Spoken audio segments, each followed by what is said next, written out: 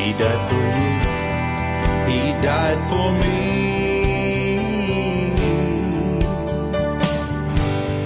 From our sin, He set us free.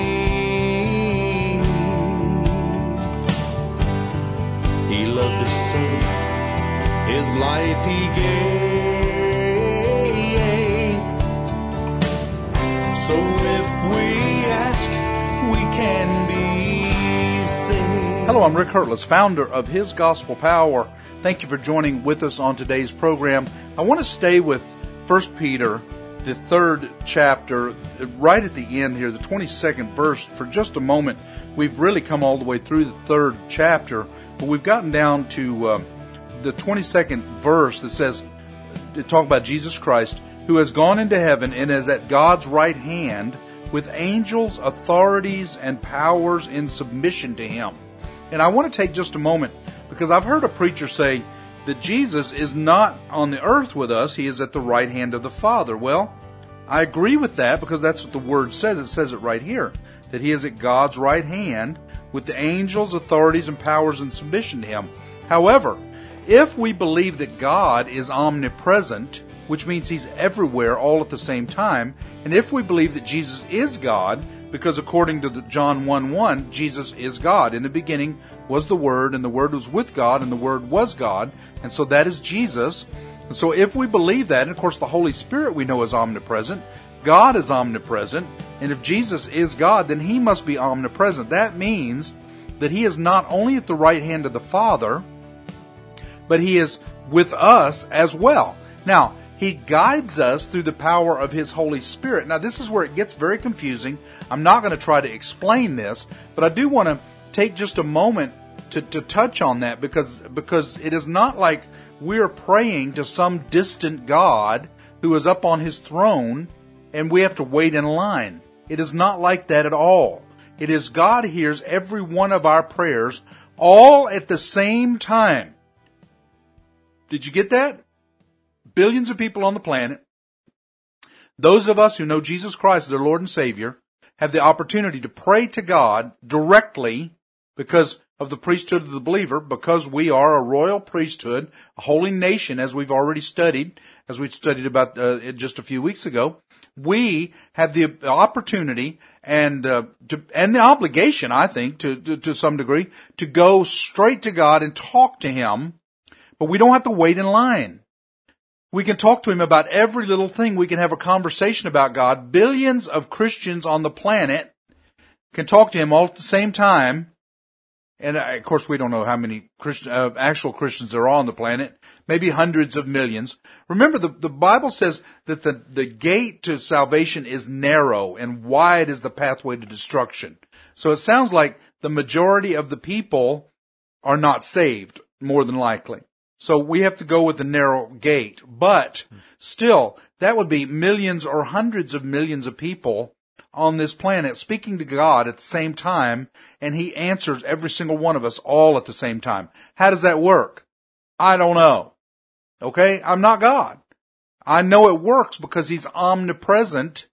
He's omniscient. He's all powerful. He's all knowing. He's everywhere all at the same time. So I know that because of what the Word tells me.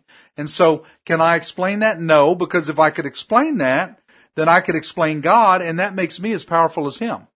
And so I don't want to even have to. I want the mysteries of God.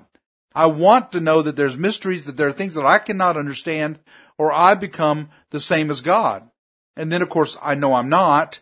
And so I don't have to worry about trying to do that. But what I do need to tell you is that even though Jesus is at the right hand of the Father, He is also in your heart at the same time. He's at the heart through the power of the Holy Spirit. Remember what this also said, with angels, authorities, and powers in submission to Him. And so as that Holy Spirit comes into us, then we can converse with God directly through the power of the Holy Spirit, which is the Spirit of God, which is also the Spirit of Jesus. The same Spirit that raised Jesus Christ from the dead dwells in us. And so it's very important for us to understand that this is not a deal to where we have to wait in line to talk to Jesus or get up to the prince so we can talk to the king. This is where we can talk directly to God through the blood sacrifice of Jesus Christ. And Pastor, the way I like to look at it as how God is omnipotent and has power to control the entire universe at one time. He isn't bound by the restrictions of time or space or matter that we are restricted by. He could do whatever he wants. He could stop time and handle whatever he wants. He could readjust the matter. But how I like to look at it is, if God is all powerful, he could basically be looking at our universe in like the palm of his hand. And to him, we're so minute that from the outside looking in like he is, we're just a tiny little space. We're looking at it from the inside out, where we see everything outside of us. So we see it in a reverse order to me. So to him, we're small. To us, he's large, which it's accurate. It's the way it should be. I think people try to look at God and put him from our point of view, where they think, well, if God's here, then look at everything that he has to deal with. No, he's looking at it the opposite way, where he's on the outside looking at, well, I've got this small little thing that I have to deal with. So if you look at God from his point of view, where everything is small that he can control, instead of trying to put him in our role where everything to us is large, it does make it easier to understand his full power. And when you think about it, that he created everything, it's almost like I hate to simplify it too much, but it's like a child with a toy. A child with a toy, that child has full control over that toy and what happens with it. Or, because my kids love Legos, they build a little Lego scene and they have full control over what goes on in it. It's the same way with God. He created us and the universe. He can control everything that goes on. It's within his power. I'm sure to the minifigure, my son would look humongous, almost like a god. And so we have to look at it from the reverse role of where is God and where are we, instead of trying to put God where we are and we try to think about it from God's point of view. Well, actually, everybody's puts God in a box. They put him in their own box. Some boxes are bigger than others, but we all have God in some kind of a box, I think. Some kind of constraints on God. And in fact, there is no constraints on God. Those who seem to do the miraculous in our life are those who have a much bigger box. And I think, though, even those guys have a certain box that it may be a box as big as the earth. It's still a box. There's something that you keep your God. And I'm going to say it like this. You keep your God in your size box. And of course, I know that, Yahweh, Jesus Christ, and the Holy Spirit I know that they're all powerful God. But what I'm saying is the God that you worship, even as a Christian, you have placed him in a box, a certain size box, that he can only do so much, because that's all really you'll allow him to do. Now, there are times when you try to push that envelope of that box, and God answers that. But then, maybe out of fear, or maybe out of unbelief, the next time you run to some sort of a crisis, you put him back in that other box until you continue to push and push and push, and your box expands a little bit, because now you've seen how mighty your God is, that he's bigger than that box you had him in before. So now let's take him and put him in this size box. And in fact, what needs to be happening is take all of the boxes away and know that God is in control and can answer your biggest prayer. He can answer that. According to his will, he can answer your largest prayer. If you want to do a ministry that costs millions of dollars and you don't see how it can happen, you pray to God and continue to get into his will, and that is nothing for God. It is nothing for him to be able to do that. Also, I want to take it in the reverse. There are many out there that do not come to God very often because they're afraid that what their request is too small. God, I've got a little splinter in my finger. I don't need to go to God for that. I can take care of that. Well, and there may be some truth to that, but it might not hurt to say, Lord, help me get this splinter out quickly. It might not hurt to just the problem that you might think, I can't pay my electric bill this week. Well, I don't want to take that to God because that's just too small for him. I'll figure out how to work out how to pay my electric bill myself. No, God wants you to come to him. Be as a little child. When you are as a little child, if you skin your knee right now as an adult, do you go running to your mother or father? Hopefully not. You jump up and you say, oh, I skinned my knee. You wipe off the blood or you whatever. You get back up and you go and you continue on. But a little child, when they skin their knee, we know it's nothing. We know it's just a matter of taking a damp rag or a towel and wiping the blood away and it'll scab over and it'll be just fine. We know that. But see, it's big to those children. And so they come to us and they want us to help them with that skinned knee. It is the same with us. When you fall down on something and even though it seems small, God still wants you to come so he can wipe the blood away, so that he can put the bandage on it, so he might be able to put on the Band-Aid, so he can console you. No problem is too small for God. God wants to hear from you. He desires to hear from you. He loves to hear from you. And that even includes maybe when you have nothing wrong except get up in the morning and say, thank you, Lord. It's a great day. I love you. And I want to be with you now for a time. And make that time 5 minutes at first maybe, or 10 minutes, and then 15, and then 20. And the next thing you know, maybe an hour, you're with God, and you are conversing with God, and see how much better your day goes because of that. Well, Pastor, I think you put it perfectly without saying it. Why would I pray to God for the small little things? Well, let me answer that with 1 Thessalonians 5:17. Pray without ceasing. Because what happens when you do something over and over and over again? Repetition creates success. So if you're praying for the small things, when it comes to the big things, you're already practiced up on how to pray.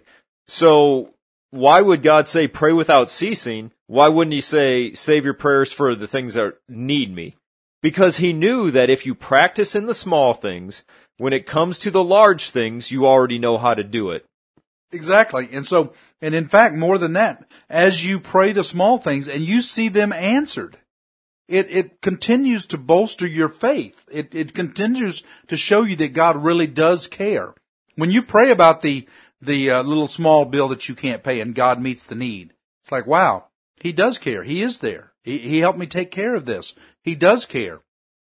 With no matter what it is that happens in your life, as it comes up and you begin to pray and then God answers that, it makes your faith grow. And as your faith grows, your box gets bigger and bigger and bigger. Now, I'd like to say that we don't have a box, but I know better. I know that everybody has whatever size box that they have put their God in. And in fact, the true living God has no box.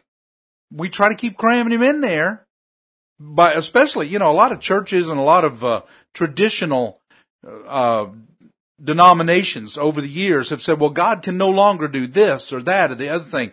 God can no longer do miraculous powers or healings or God can no longer give prophets or God can no longer give apostles. We no longer need evangelists. Whatever that it is that you have said God can no longer do, you're basically saying that, even if you're not saying it. If you're saying God no longer gives prophets, basically you're saying he can't do that anymore. And that's not true. God gives prophets. He gives apostles. He gives evangelists. He gives those according to the scripture. It has not stopped, and we are limiting the power of God. We're limiting what we will see God do in our lives. We're limiting what he might do in your family and in this state and in this country and in this world because you have placed him in a box and told him what he can and cannot do. And what's going to happen is he's still going to do it. He's just going to go over and find someone who really wants to work with him and do what he wants them to do and allows him to get out of the box. Well, I think those people are somewhat accurate, and you're going to understand why when I say it. When they say, well, God can't do this, or God has limitations, in their lives they're right, because God won't do it because they won't allow him. So I guess you could say God does have limitations based off what you let him do. If you don't put restrictions on God, then he's free to act how he wants to in your life. But if you put him in a box, and I know what you were saying earlier about those preachers, that their box may be as big as the world, but we still have to remember we're bound by human limitations. If they knew, like you said, everything about God, then they would be like God. So no matter how spiritual you are, there is still a little limitation on our understanding of God to be able to know exactly what God can do. So when you said that, I'm like, yeah, that it's understandable. It's almost impossible to completely let God act because we don't know exactly all the ramifications of God. But a lot of people have found out how to pretty much let God run free in their lives to do what he wants. But then there are the others that say, well, God can't do this, he can't do that. That's only because you're not letting him do it. So God does have limitations on the individual, but it's your fault that the limitation is there. And make no mistake now, when I say God can't do it in your life if you put him in a box, what I don't really mean he can't, because really if he wanted to, he'd push right on through, okay? But according to the scripture I read, he never chooses to do that. He chooses a person that he wants to use, and then if they do not want to be used, he moves on to the next person. He doesn't stay around and try to force his will on them. He asks them he asks them to do something. Now, he makes it pretty plain, like maybe with Moses and with Noah, and he makes it pretty plain, look, you're going to do this because, after you understand, you're going to do this. But he does give them the option to say no. Now, that's not going to be a really good option to say no to God, but he gives the option to say no, and then he will use someone else. God tends to do that. And in some cases, maybe with Jonah or Moses, okay, you can use both of those because Moses said, hey, I can't do this. I don't talk so good. They just kicked me out of there. What do you mean you're sending me back? Hey, I'm not going back there. They just kicked me out. Now God can be pretty persuasive, and the same with Jonah. He said, well, now you don't want to do this. Okay, fine. And then here's your alternative. And he put him in the belly of a big fish. Well, okay, so God can be pretty persuasive. He knows how he wants to get his message out. But the point is that he's not going to pressure you once you have rejected what he got. Does not mean you're rejecting God, I'm saying. You've rejected the assignment. He will drop it and go to someone else, and they'll get the blessing. That's the bottom line here. Is that then they receive the blessing that you could have had if all you would have done is said yes. Yes, and I think when you, like the story of Jonah and other stories like that, they had not rejected God. They just were hesitant. And they needed that extra little encouragement. Now, his was a little... pretty drastic. Yeah, it was pretty drastic. But I think God knew that he was willing, but he was hesitant because of the situation he was going into. So having to stay in the belly of the whale for 3 days, you could almost look at it as when he came out of it, he looked at that and goes, wow, if I could have survived that, I can survive whatever Nineveh is going to be giving me. So sometimes God tests us or prepares us ahead of time with a struggle before he puts us in the actual battle that he's putting us into. Because sometimes if he threw us straight into a battle, we might not be prepared for it. So he gives us these small tests ahead of time so that when we finally get to the battle, it's that much easier because we've already been preparing for it. And then when we look back, we can go, oh, God knew what was coming, so he got me ready for it. And of course, in the case of Jonah didn't want to go to Nineveh because he knew of God's mercy, and he knew if the people would repent, that God would forgive them, and he wanted them wiped out because they were the enemies of Israel. So he wanted them wiped out. He didn't want them to be forgiven. He wanted them to be gone. So he was not so much afraid with the case of Jonah. He was not so much afraid what the Ninevites might do to him. He was afraid that God would forgive the Ninevites and would not do what he said he was going to do, which was going to wipe them out. And of course, those of us who know the story, Nineveh repented. which is the capital of Assyria, by the way. And Nineveh repented, and then of course God did not wipe them out right away. Many years later, they started going back into their degradation, and then God finally did wipe them out. But that point of that is that Jonah was not being obedient to God because he was afraid of that God would save these people. And maybe you've done the same thing. I don't want to pray for this guy. He's my enemy. And what if he repents? Well, and in fact, probably if he repents and he's your enemy, you're going to find out he's probably the best friend you've ever had. That's the funny thing about God. That's how that works. So that's many times I think we don't want to pray for our enemies because we're afraid he deserves what he's getting. He deserves to be wiped out, or he deserves to go to jail, or he deserves whatever. Maybe this guy did harm to your family or whatever. Well, I don't want to pray for him. He might get forgiven, and he deserves the other. Well, you know what? So do you. You deserve hell. You do not deserve heaven because you are an unrighteous man without Jesus Christ. So you deserve to live apart from God because you're unrighteous. But because of the sacrifice of Jesus, now you are righteous, and that is the only reason why you have heaven. Otherwise, you wouldn't deserve to go to heaven either. There is one lesson that, and it goes along the story of Jonah, like you said, that I have tried to teach my kids, and unfortunately I've had to try to teach adults too.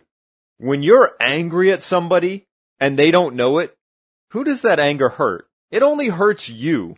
So like you were saying, Jonah wanted the people of Nineveh to be destroyed. They didn't know he knew that. He was the one with all the animosity in his heart, so it was only hurting him. And I try to tell my kids that, and some adults, that when you get angry at your brother or sister for something that they did, who are you hurting? You're not hurting them. It's because feelings are all inside of you. Now, if they take it out on them, that's another story. But the thought of anger only hurts the person that has it, or jealousy or rage. And if you pray for a situation, like for a person to be saved, like your enemy, think about what would happen if they did get saved and they became your friend. Your anger would be gone, the strife between you two would be gone, and you wouldn't have to worry about all this moral or mental conflict that you have. So, yes, I understand. It's completely natural to be human and want someone to pay for something that they did wrong to you. But think about it. If you were able to resolve that situation, both your lives would be easier from that point forward instead of the satisfaction you might feel momentarily if you saw them get their justice. And really that brings us to our next verse, because chapter 4, verse 1, it says, "Therefore, since Christ suffered in his body, arm yourselves also with the same attitude, because he who has suffered in his body is done with sin. As a result, he does not live the rest of his earthly life for evil human desires, but rather the will of God." And so, as you have forgiven others, then you will be forgiven as well as you continue. For you have spent enough time in the past doing what the pagans choose to do.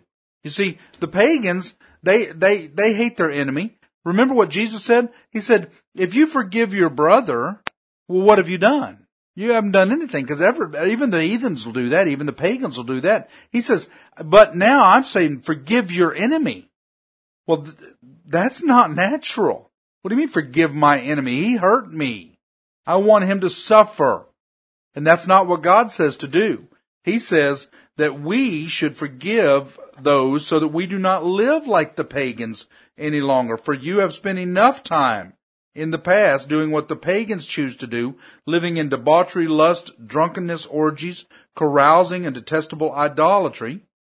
They think it strange that you do not plunge with them into the same flood of dissipation, and they heap abuse on you. But they will have to give account to him who is ready to judge the living and the dead, for this is the reason the gospel was preached, even to those who are now dead, so that they might be judged according to men in regard to the body, but live according to God in regard to the Spirit. In other words, they're given the opportunity to accept the forgiveness of God because of what you tell them, which is the gospel. But even those who you may detest should be given the gospel. It doesn't matter how they are living right now, they must be given the gospel. And then they choose. And then, of course, if they choose something different than God, then they will choose an eternity away from God, which is hell. And that's what this is. For this is the reason the gospel was preached even to those who are now dead. And I believe that even though he's talking about Jesus actually going and preaching to the dead, he's talking to us also. Those who are spiritually dead right now, we should still preach the gospel to them so that they might become alive in Jesus Christ. And that's what this scripture is also. It's really kind of a double meaning, because we are to preach to those who are dead in their sin, and we are to preach to them, give them the gospel so that they might be alive in Jesus Christ. One of the things I see in this scripture, Pastor, why would people that are in sin attack Christians? Well, if we can look at a modern day example, look at Black Lives Matters, Antifa, all these other satanic groups out there. Why do they attack people that are trying to do good? Because we won't join them in their sinful desires, because they look at us as, well, they want to hold us accountable. So in 1 Peter 4:4, it says they are surprised that you do not join them in their reckless, wild living. Yeah, and that's exactly it. They're surprised that we don't want to have fun with them, so they get offended. So what happens when people get offended? They lash out. They lash out. It's really more of a conviction of the Holy Spirit, because wait a minute, I want you to join me in my debauchery so I don't feel so bad about myself. Exactly, and that's what it is. And that's why all these groups are on such a rise, because they have no accountability to God. Well, in their minds, they aren't accountable to God. So those that reject their worldly desires, they get offended by, and they lash out at us because we're the ones trying to do good. Now, wait a minute. Clarify what you said a second ago. You said they're not accountable to God? Well, in their minds. Oh, in their minds. Okay, thank you. Yeah, because I don't want to get our listeners confused. In their minds, they're not accountable to anybody. Right. In fact, probably in their minds, they're doing what's right. Well, I think they're so twisted in their head. That's what I'm saying. In their minds, they think they're doing what's right. I think that in the Bible, it gives legs to that. It says in the last days that there will be those who think that they're doing good for God and they're doing evil. And I think that's what's going on a lot in our world right now, whether it be with Black Lives Matter or even Satan, for that matter, for the Satanists. That they think they're doing good for their God, so everything's going to be good because he's going to be powerful in the end and he's going to win, according to them. But we're not talking about good versus evil. Christianity is not good versus evil. And in fact, forget about Christianity. Christianity is a religion.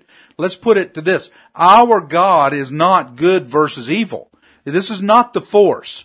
This is not the evil force and the good force coming against each other, and maybe evil can win. And if the good force doesn't win. No, God is already won. Satan has already lost, because our God is all powerful and he is good, but he's all powerful and he has already lost. He knows that. He is very limited in his power. It says throughout the word many places that he has only a few things he can do, and he has to ask God to do those. And so we know that he has lost, and he knows it. So this is not good versus evil. This is allowing all of you to make your decision to where you want to spend eternity. That's really what we're talking about. Yeah, we as Christians don't have to wait for the third trilogy to end. That's right. We already know how the movies end. We know the end. We know the end. We're watching it. We're watching it backwards. We know how it ends, right. And now we're just seeing how all the parts are working towards that. That's right. We're just seeing how all the parts are filling in from the end now. That's right. And Satan's doing the same thing. He knows how it's going to end, so he's trying to rewrite the movie backwards so that he can take as many with him as he can, because he knows in the end that's the only thing he's going to have, is however many minds he can twist to his agenda. And so that's the evil mind anyway, is misery loves company. It has nothing to do with how much they would care about another individual. If it did, Satan wouldn't want anybody to go with him because he knows exactly where he's going. He doesn't want them to come. Well, that's the end of today's program. Thank you for joining with us. Please, if you would like to go to our website, hisgospelpower.org, you can listen to today's program and listen to all of the archives as well. And if you would like to donate to our program, please do so by going to hisgospelpower.org, click on donate, or you can download the apps iTunes and on Google and be able to listen to us on a daily basis through your app on your telephone.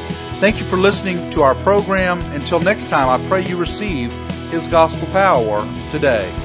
My life was flying by. I always wondered why.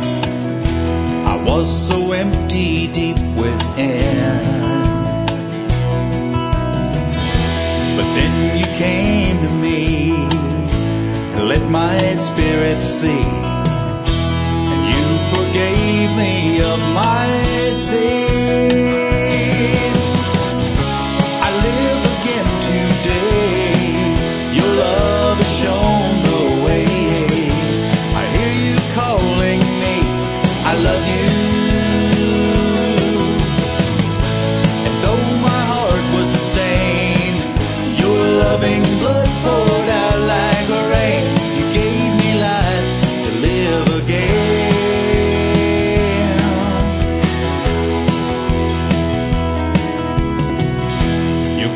I had denied, refused you to abide. I ran with all my heart and soul, but faithful you